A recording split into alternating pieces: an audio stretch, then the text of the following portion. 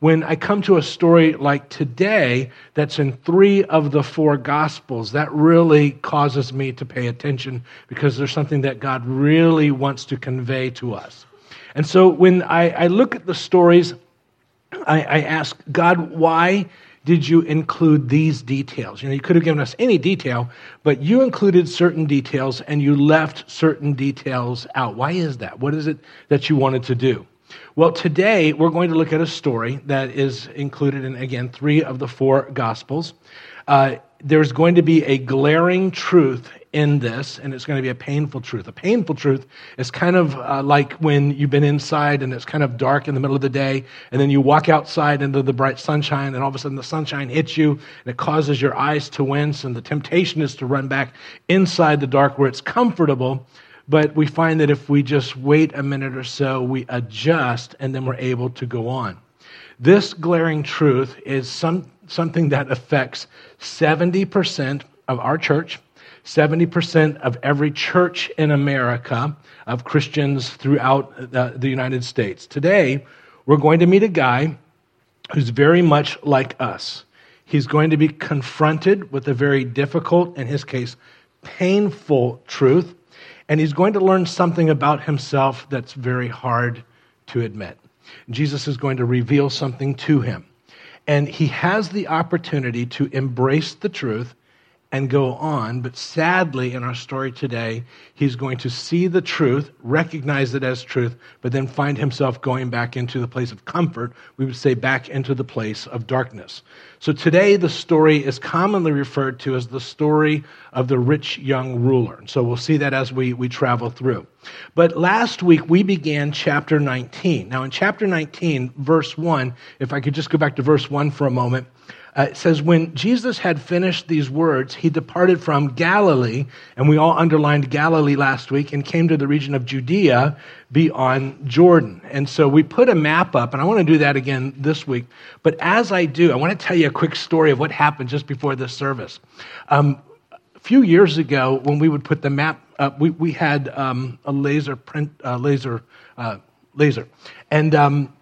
and we felt like, well, it's kind of tacky for me to be doing this all the time with a laser. So we decided to go with circles around the towns and kind of highlight that. But today, on the way into the service, I was given a laser pointer. While you were worshiping Jesus, I was in the booth trying to figure out how to put the batteries in. And so today, we are going to use the laser printer. Then we'll have a church vote and decide which way we want to go with this, okay? So verse 1 says, again, when he had finished these words, he departed from Galilee. Now, if you've been traveling with us through this study, you know that Galilee is this area in northern Israel where there is the Sea of Galilee. How'd I do, by the way? Gets better. So up there you have this town of Capernaum, which is where Jesus has had his home base for 3 years of his ministry. So just about everything we've done in Matthew so far has been up in the northern region. Then in the middle of Israel, you have this area called Samaria. It's a large area right in the middle, which is where the Samaritans live. Many are surprised to find when you hear about the Samaritans in the Bible that they're right there in the middle of the nation of Israel, which is probably an interesting thing there. But here this week it says that Jesus has come down to the area of Judea, down at the bottom, which is the southern part of Israel. And of course, down there is the town of Jerusalem, which is the big town in Israel. And just south of Jerusalem is this little town of Bethlehem, which is about 3 to 5 acres in size when Jesus was born. So the reason this is so important is that Jesus leaves the northern part of Israel and comes down. He will not be going back to the north. He's coming down knowing that the crucifixion is very near. In our story, Jesus is within 2 weeks of the crucifixion. So church vote, laser, all signify by saying aye. Circles, all signify by saying aye. Overwhelming. Both. Circles and lasers. Okay. So you don't think people think that we're tacky when we do that? No. So I'm left-handed, so everything I point over this way. So you people over there, just two. A man who can do that can be somebody. Yeah. All right. Like a cowboy western movie or something. All right. So anyways, we were in a chapter. What chapter were we in? Chapter 19. Okay.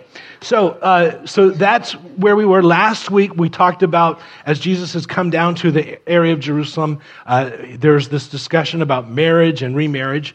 And today, we're going to pick up our story in verse 16. And in verse 16, it says, "And someone came to him and said, 'Teacher, what good thing shall I do that I may obtain eternal life?'" Now, my translation here frustrates me because it's not true to what's really being said. So I've placed there in your outline what's really being said, and the New King James Version picks it up. So he says, "Now, behold, one came to him and said to him, 'Good teacher,'" I want you to underline "good teacher, "what good thing shall I do that I may have eternal life?'" And that's going to be important. So this story, again, is told in 3 of the 4 Gospels. So when Mark tells the story, I put it there on your outline, it says, "Now as he was going on the road," and that tells us that this is going to take place not in a private area, this is in a public area, this is out on the road.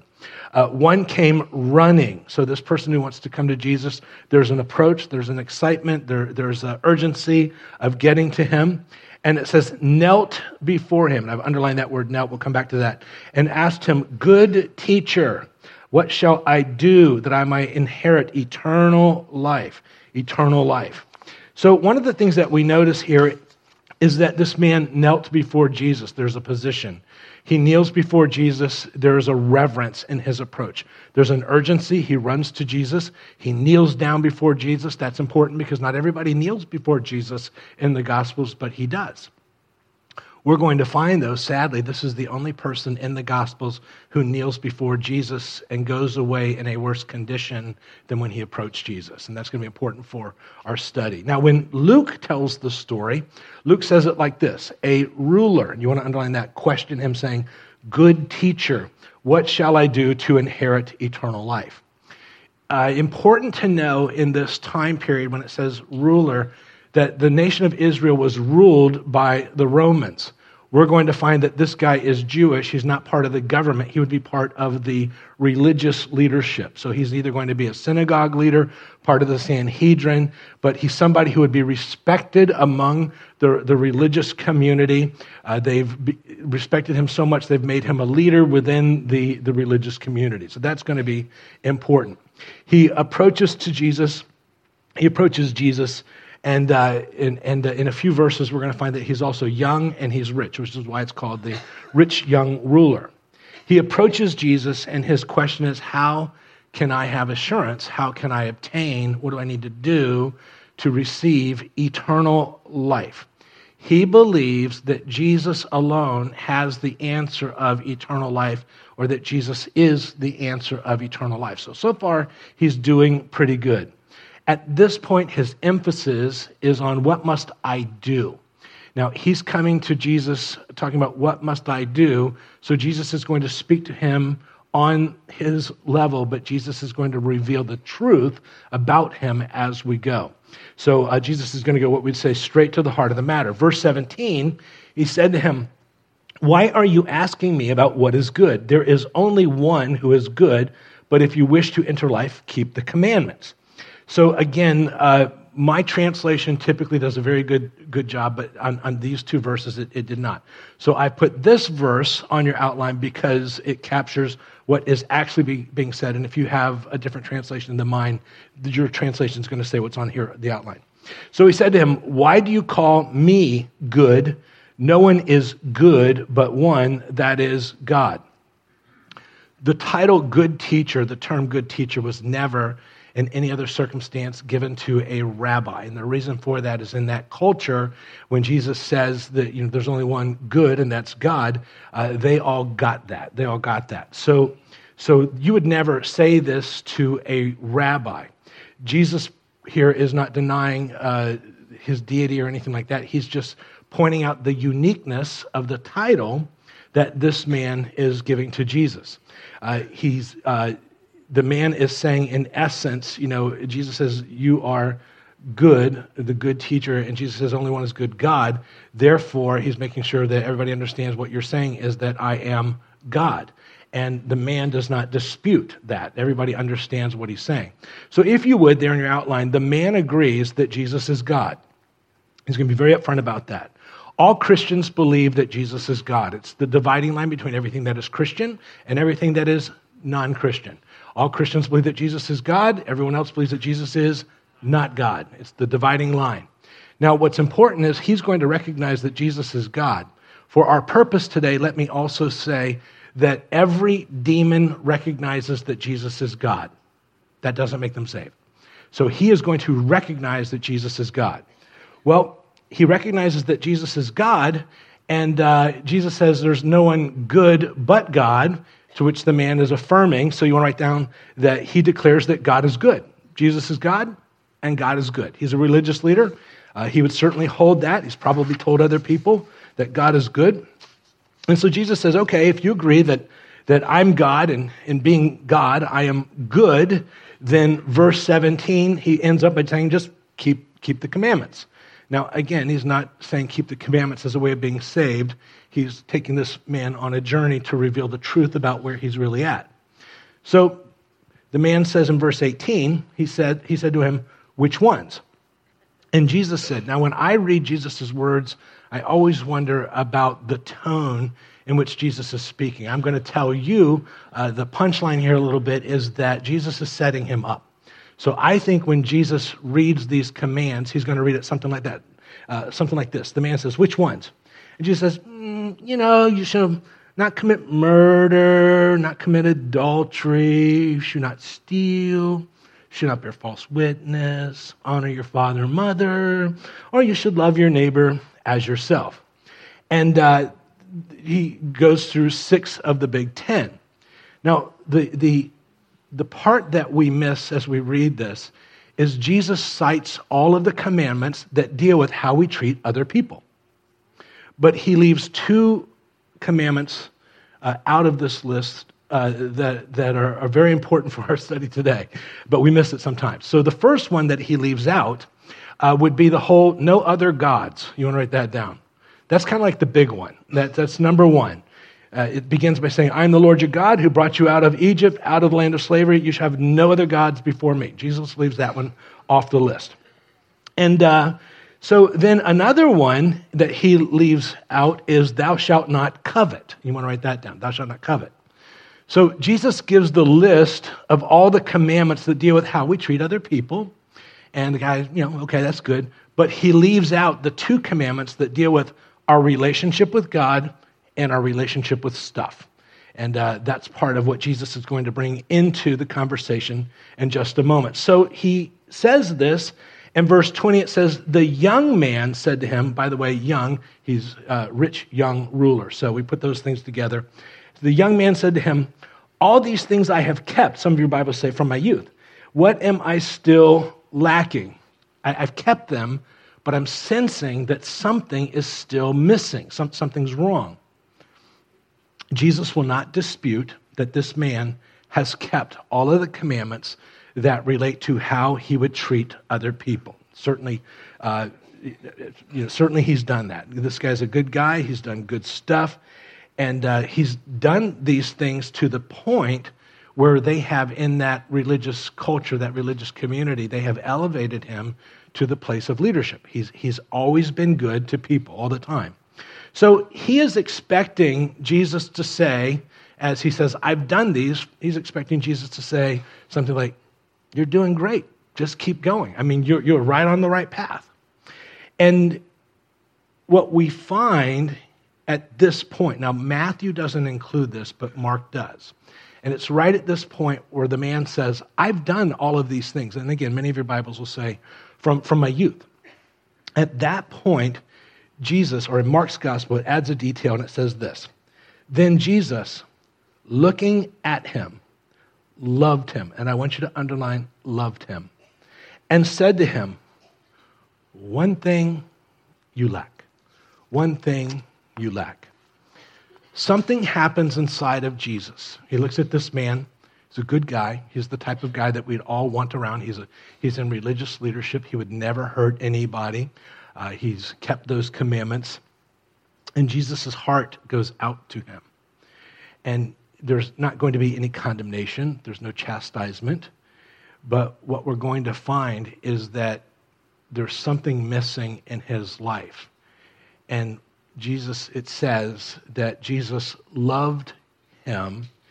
Jesus is about to bring to light a glaring truth in this man's life that's hindering him from eternal life.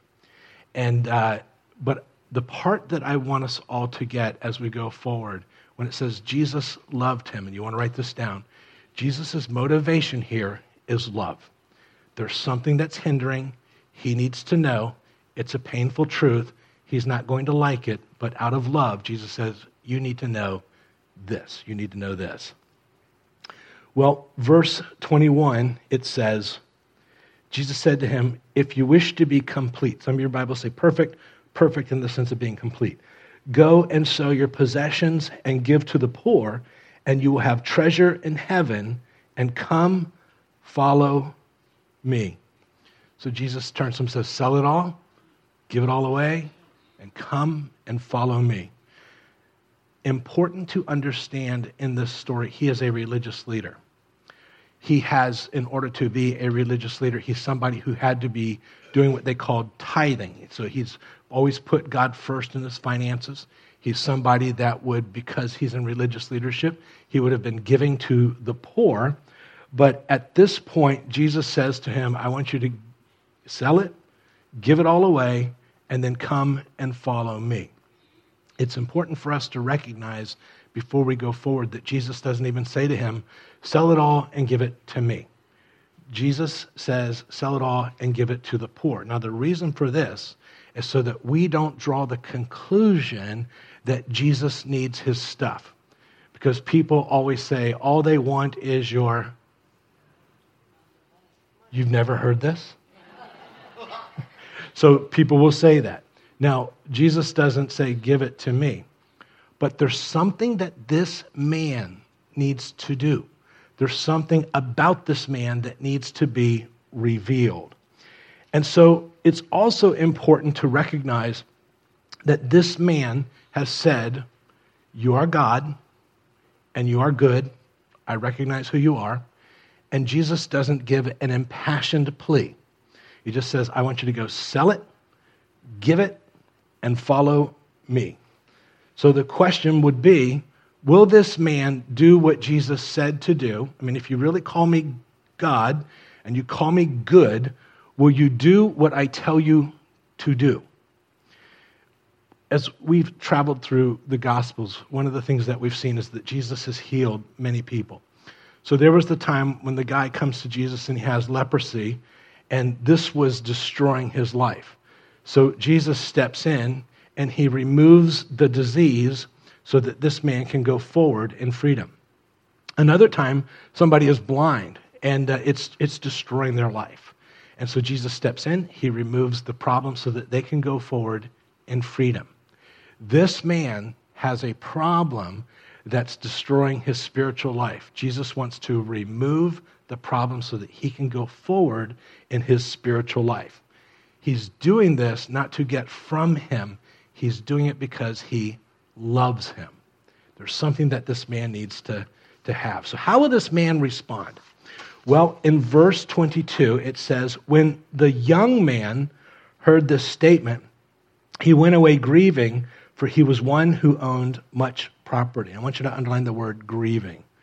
You get the sense that he looks at Jesus and he says, this isn't what I asked for. I didn't ask for you to tell me to give it all away, sell it, come follow you. I'm just asking you for eternal life. I'm not really interested in all of those other things.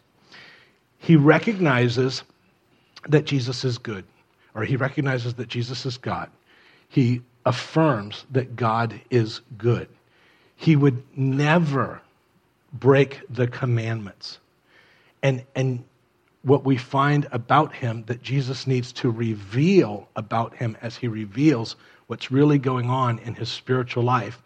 And it's simply this, and you want to write this down. we're going to find that this man was all in with Jesus until Jesus told him what to do with his money.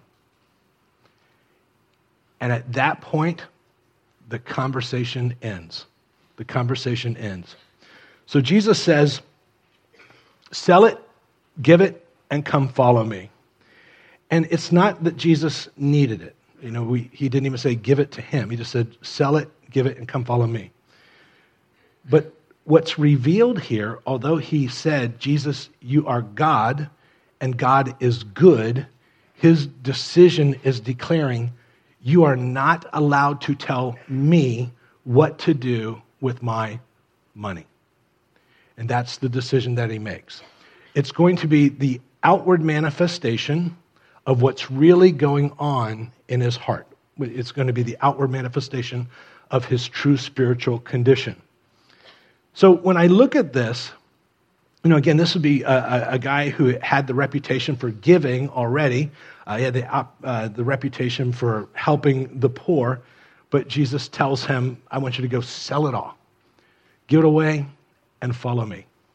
So if you and I were to put ourselves in his shoes and Jesus were to come to us and say, how about this? Go sell it all, give it away, and come follow me. Now, don't raise your hands. Don't say it out loud. But would you do it? What if Jesus just came to you and said, I don't want you to sell it all. I don't want you to give it all away. How about this? How about Jesus if he were to say, just put me first in your finances? Would you do that? Would you put him first in your finances?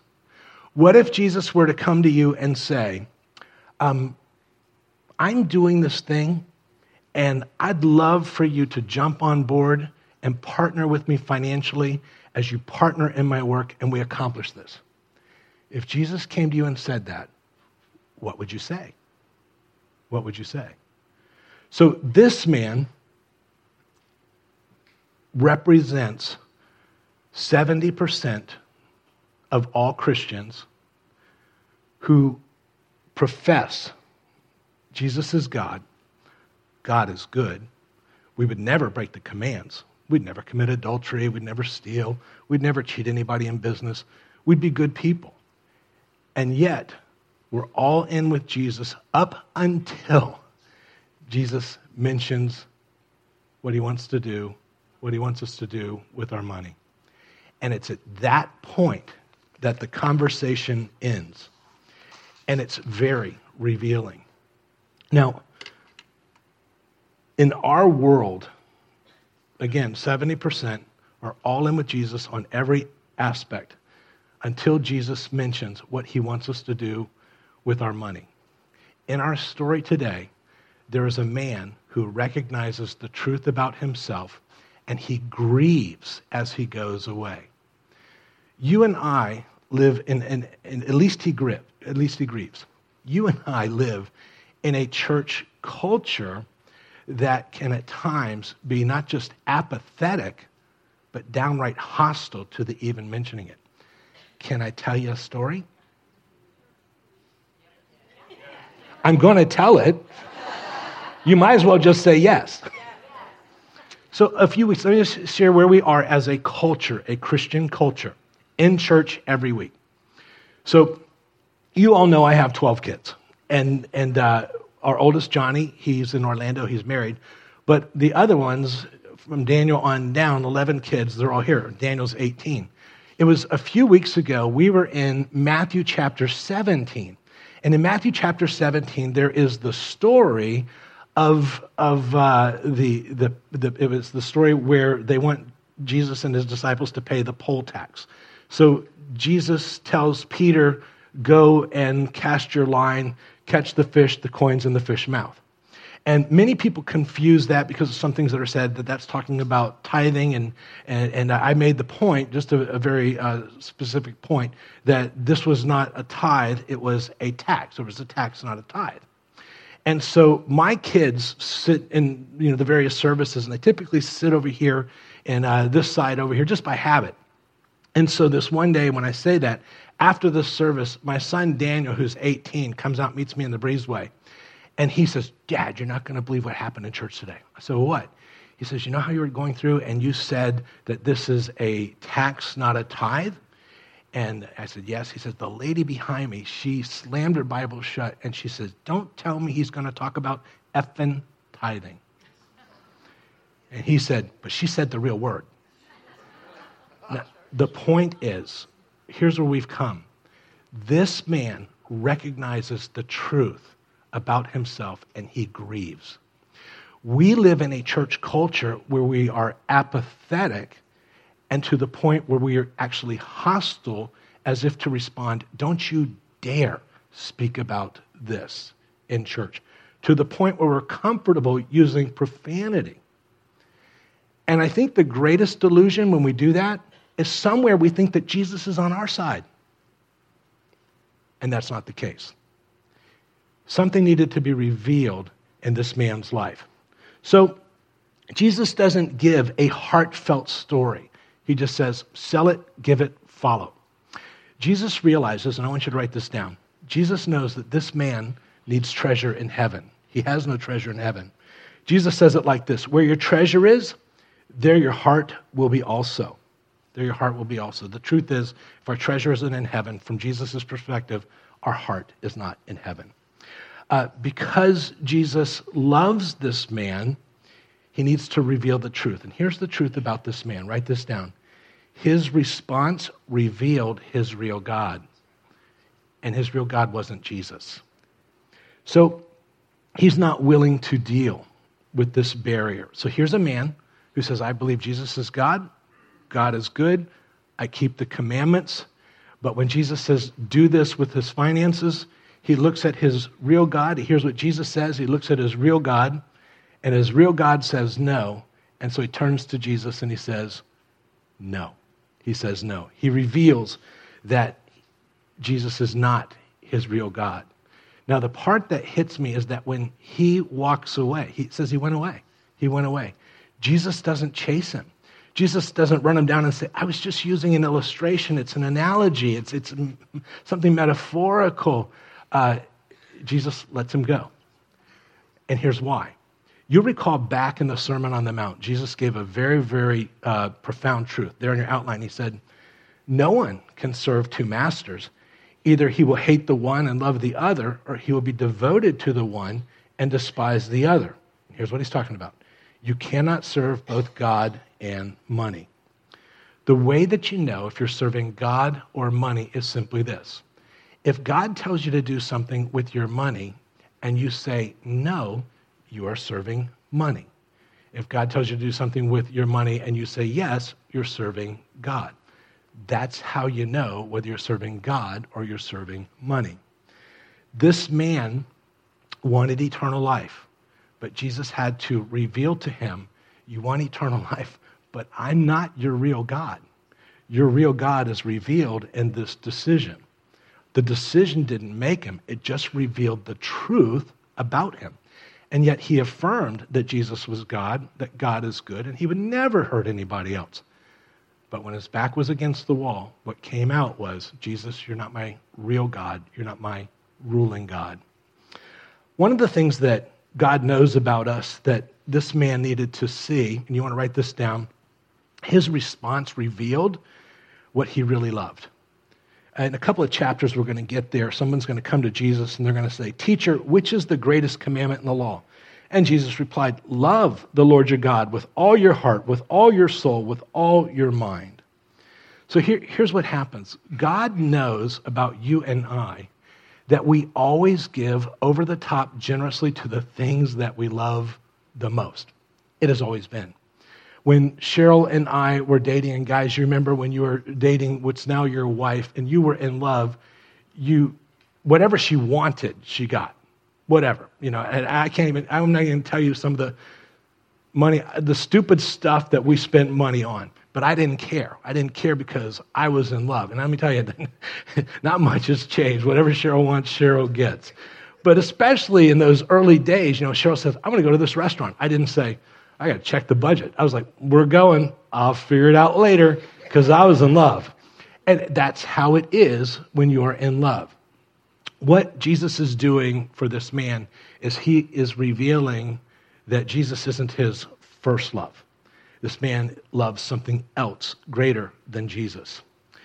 Well, verse 22, again, he says, "But when the young man heard this statement, he went away grieving, for he was one who owned much property." Jesus knew that this man was owned by his possessions.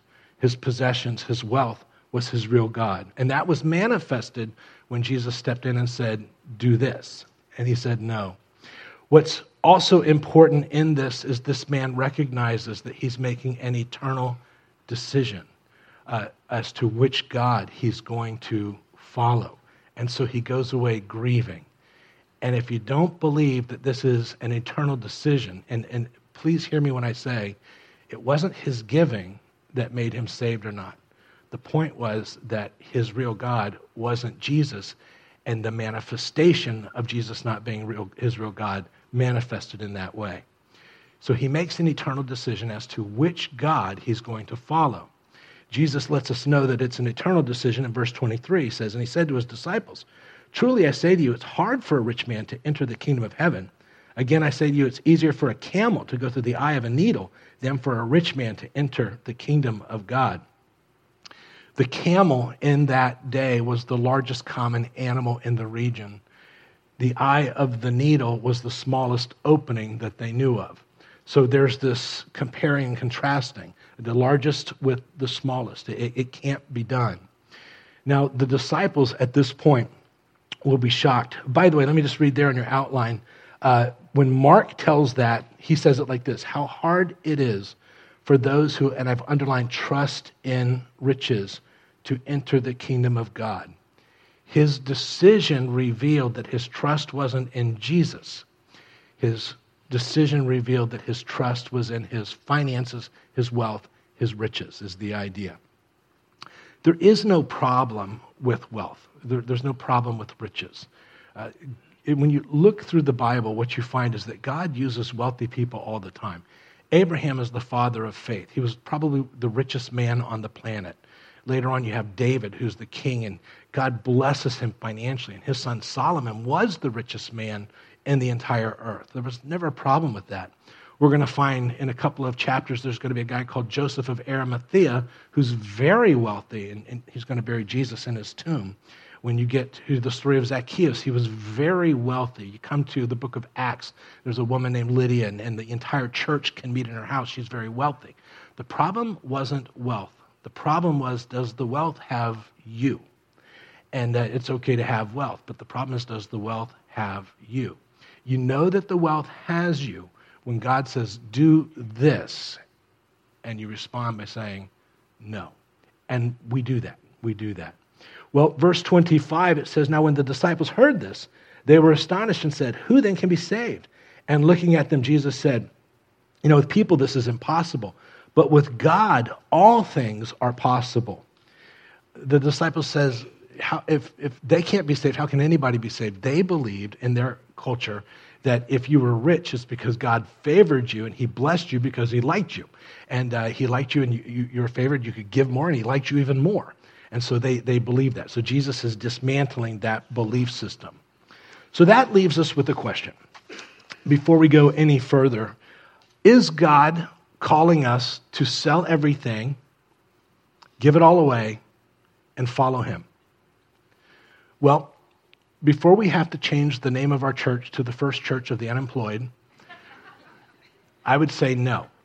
Because if you give it all away, you sell it, you give it all away, what's going to happen is you're going to show up at the church and you're going to say, "I sold it and I gave it and I have nothing." And we're going to say, "You need to go get some back." He's not asking us to do that. He's revealing to this man this was the problem. So Jesus had to reveal to this man that Jesus was not his real God. That was revealed in the decision that he made. So the disciples are watching this, and they realize that they have walked away from everything to follow Jesus. Peter, when you read the narrative, you'll hear Peter referred to as the poor fisherman. Nothing is further from the truth. The Bible says that he had multiple boats, he had employees, And it was a very, very prosperous business that he had. It was prosperous in the sense that the fish you got for free and then you sold them. It doesn't get any more prosperous than that. So Peter walks away from a very prosperous business. Matthew was a tax collector. He was making a truckload of money. So they look on and they say, we have done that. Peter said to him, behold, we've left everything and followed you. What then will there be for us? And Jesus said to them, truly I say to you, that you who have followed me in the regeneration when the Son of Man will sit on his glorious throne, you also will sit on the 12 thrones, judging the 12 tribes of Israel. He points to the future. And then he says in verse 29, and everyone, that's you and me, who has left houses or brothers or sisters or fathers or mother or children or farms, which would be businesses, for my sake will receive many times as much and will inherit eternal life. Now there on your outline, when Mark tells it, he says 100 times as much now in the present age. So you want to write this down. Apparently following Jesus does not mean a life of poverty. That's not his idea. Jesus is not asking this man to sell everything so he can have a wonderful life of poverty. He's asking this man to trust him so that he can be really blessed. He can be blessed in all that he does and become everything that God has. For you and I, being dead, broke, poor, that doesn't help us. It doesn't help anybody else. God's not asking us to be poor. The question is, do we have the wealth or does the wealth have us? And it depends on how we respond to God when he speaks to us. So there's a principle. There's a principle in the Old Testament, New Testament. We're going to call this an eternal principle. In the Old Testament, it would say it like this. However, a firstborn among animals, which as a firstborn belongs to the Lord. No man may consecrate it. Whether it's ox, sheep, it is the Lord. Throughout the Bible, it teaches that God is always first. He's always first. Another time, it would say it like this. Honor the Lord with your wealth and from the first and best part of all your income. Then your barns will be full, your vats will overflow with fresh wine. The idea is put God first in your finances, and God says, and I'll turn around and I'll bless you. I'll bless you. So here's the principle. You want to write this down. The first always belongs to God. The first always belongs to God. Jesus did not give an impassioned plea to this man. It really came down to, you say I'm God, you claim I'm good, here's what I want you to do. His response revealed the true nature of his spiritual condition. So with that, my charge to you would simply be to evaluate. Many people are all in with Jesus up until the point where he says, do this with your finances. And it's at that point, conversation is over, Jesus, don't go there. Sadly, for many, that reveals the truth about their spiritual condition. Don't let that be you. Let's go ahead and close in prayer. Father, as we wrap this up today, this is a glaring truth, a painful truth. There's the outside where the decision manifests what's really going on the inside. And the inside is that when push came to shove, you weren't this man's real God. And you revealed that. Sadly for him, when he had the choice to make you his real God, he walked away. We pray that today, as we look at this truth and we see this uncomfortable, glaring, at times painful truth, that you will help us to put you in the place of being our real God, our ruling God. So when you speak to us, we say yes, not because you've given an impassioned plea, but because you're God and you're good, and we trust you. And we step out following you. Father, I thank you for this congregation. I pray that you keep us till we meet again. It's in Jesus' name that we pray, and all God's people said, God bless you guys. We'll see you next time.